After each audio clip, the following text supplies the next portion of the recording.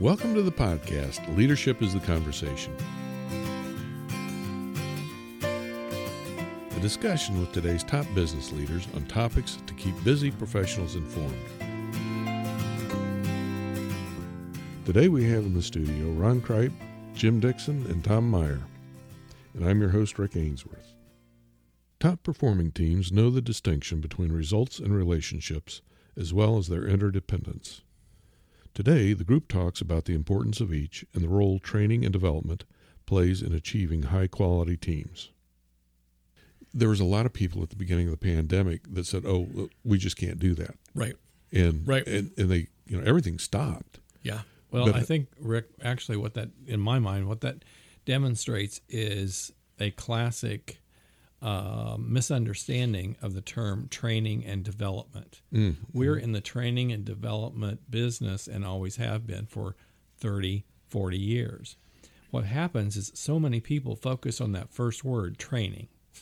Yeah. And they think everything is training, like it's front of the room, seminar, that type of thing. And they're not really focusing on the deeper issue of development. What are you really getting from this association with Equus, or this association with Tom, or this conversation with Rick? Well, now that pushes someone to the value of the exercise, not just it's a one-shot type of a thing. A training is a one-shot thing. 8 to 5, we're done. All right, stick a fork in me, I'm done. No, development is a journey. Okay, what am I learning from this? How can I apply this? And I'm very proud of a lot of the clients that we've had that really look at development, not necessarily training. And development is different from training in that development hinges on, first and foremost, a relationship. Training does not. You can go to a training course. You can learn how to use a different software. You can training doesn't necessitate or require a relationship. It's you check the box, you get the credential, you walk out with the paper, and you're done. If you're really going to involve in developing, or you want to be involved in developing employees or developing managers or developing staff, there is a level of vulnerability in that process as people explore kind of some of the stuff that creates issues for them, that there has to be a relationship in place for. And that's why we always go back to how solid is the relationship we have with our clients? How solid is the relationship we have with the people we coach, or the people, to use your term, lead, Rick, servant lead? It's that's what distinguishes development from training almost as much as anything else. Well, and building on that too, Tom, is that we all know that relationships take time.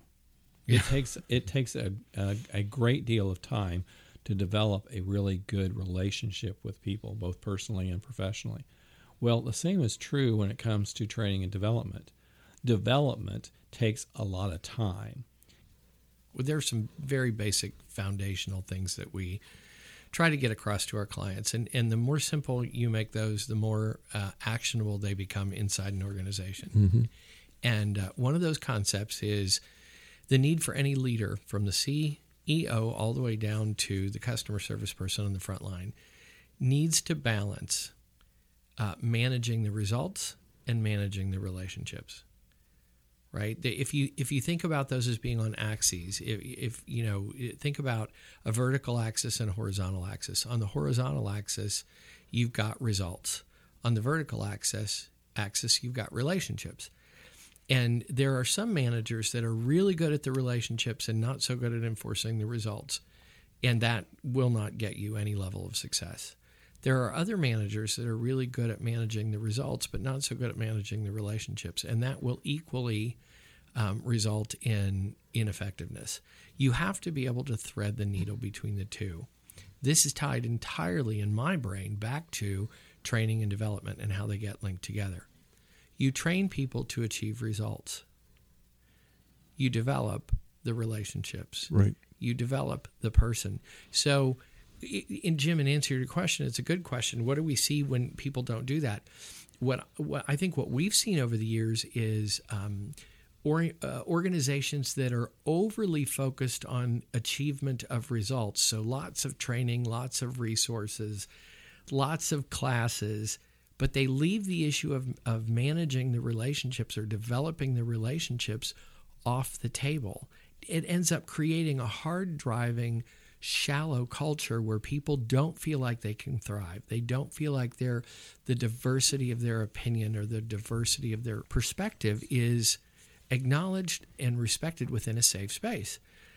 I think the converse is the interesting organization that focuses endlessly on the relationships and leaves the results on the cutting room floor. What we're teaching people is how to thread that needle. We teach leaders how to thread that needle effectively, and we support one side of that spectrum pretty fully.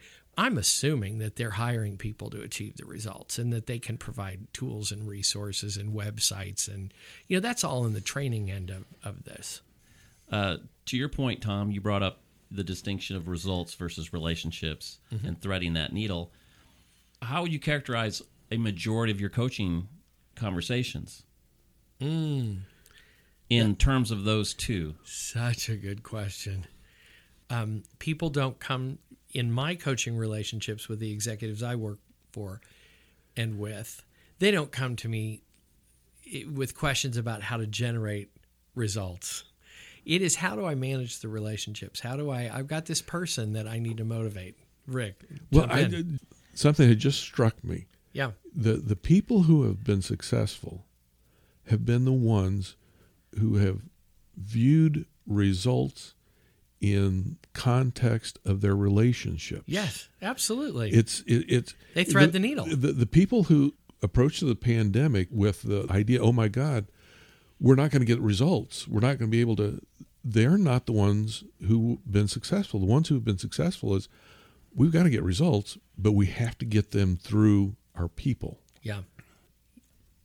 I think with me, most of the clients that come to me for coaching, they're pretty good at relationship building in the first place. And they're not going to come to me and ask me for what I would call a tactical result. Like they might be a sales executive. They're making their sales. They're making a really good, and they're not coming to Jim to say, hey, how can I be a better salesperson? What they're coming to me on, how can they leverage their relationship ability to help them with, I would call it, strategic results. Like, how can they get better results through people? Jim has and I have worked with a lot of coaching clients over a 30-year period. And I've been thinking in the back of my mind, what makes somebody a really good coaching client, and what makes somebody struggle in that space or struggle in that process? Because I've had clients that have done amazing work. They've stretched themselves, they've pushed forward, they've handled some really tough challenges. I mean, I would consider them to be rock star coaching clients. And then I've had other people that, because of our executive leadership programs, they all involve coaching. Right. Like if you go through one of the robust leadership programs, you go through a coaching initiative too.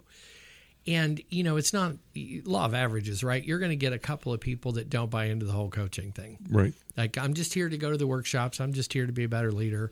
I don't really need the coaching. I don't really want the coaching. But they go through it. They're good sports. They go through it anyway. And I am the same coach.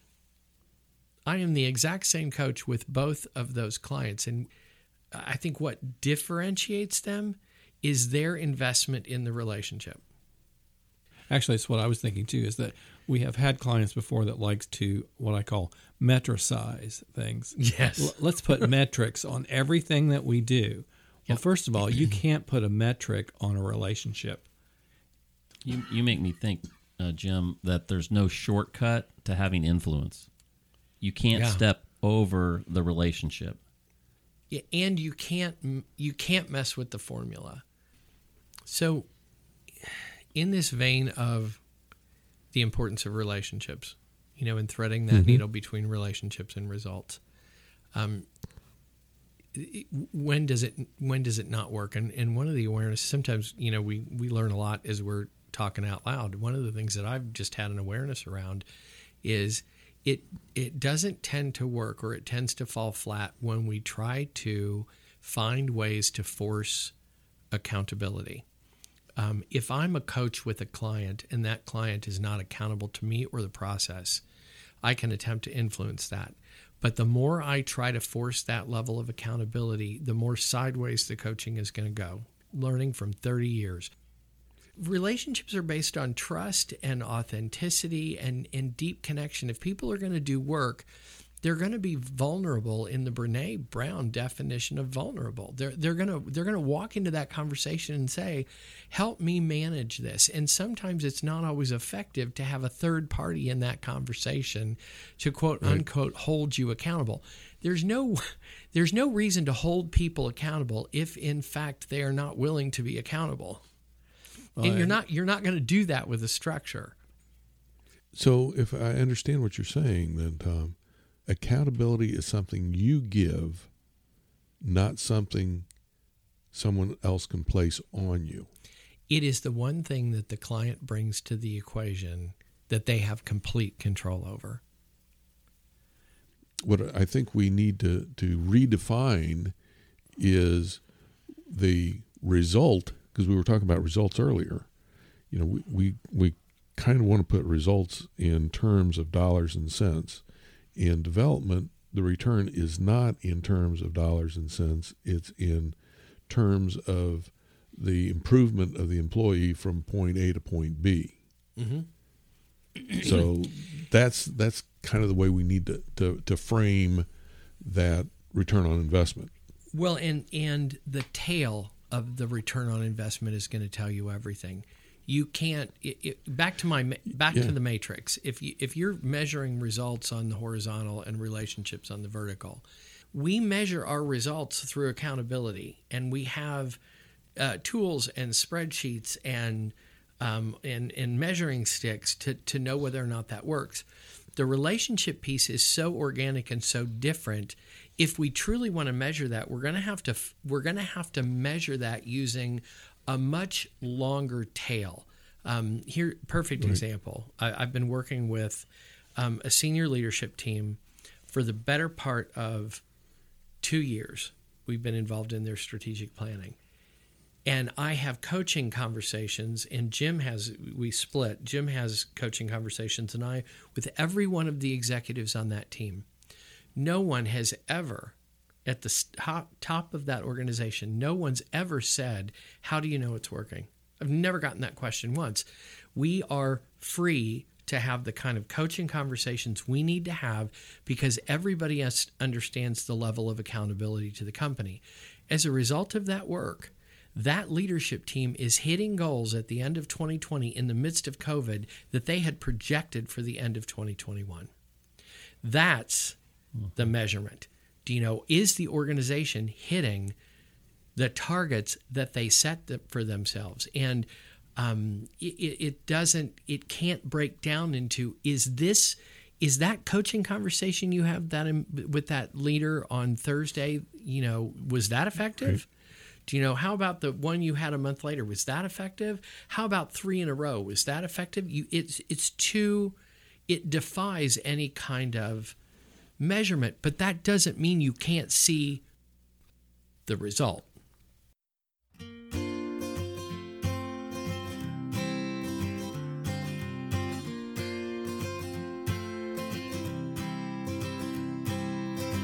Thank you, Jim, Tom, Ron, for another interesting discussion. Please visit us at our website, www.equusconsulting.com, to learn more and to leave your comments about today's discussion.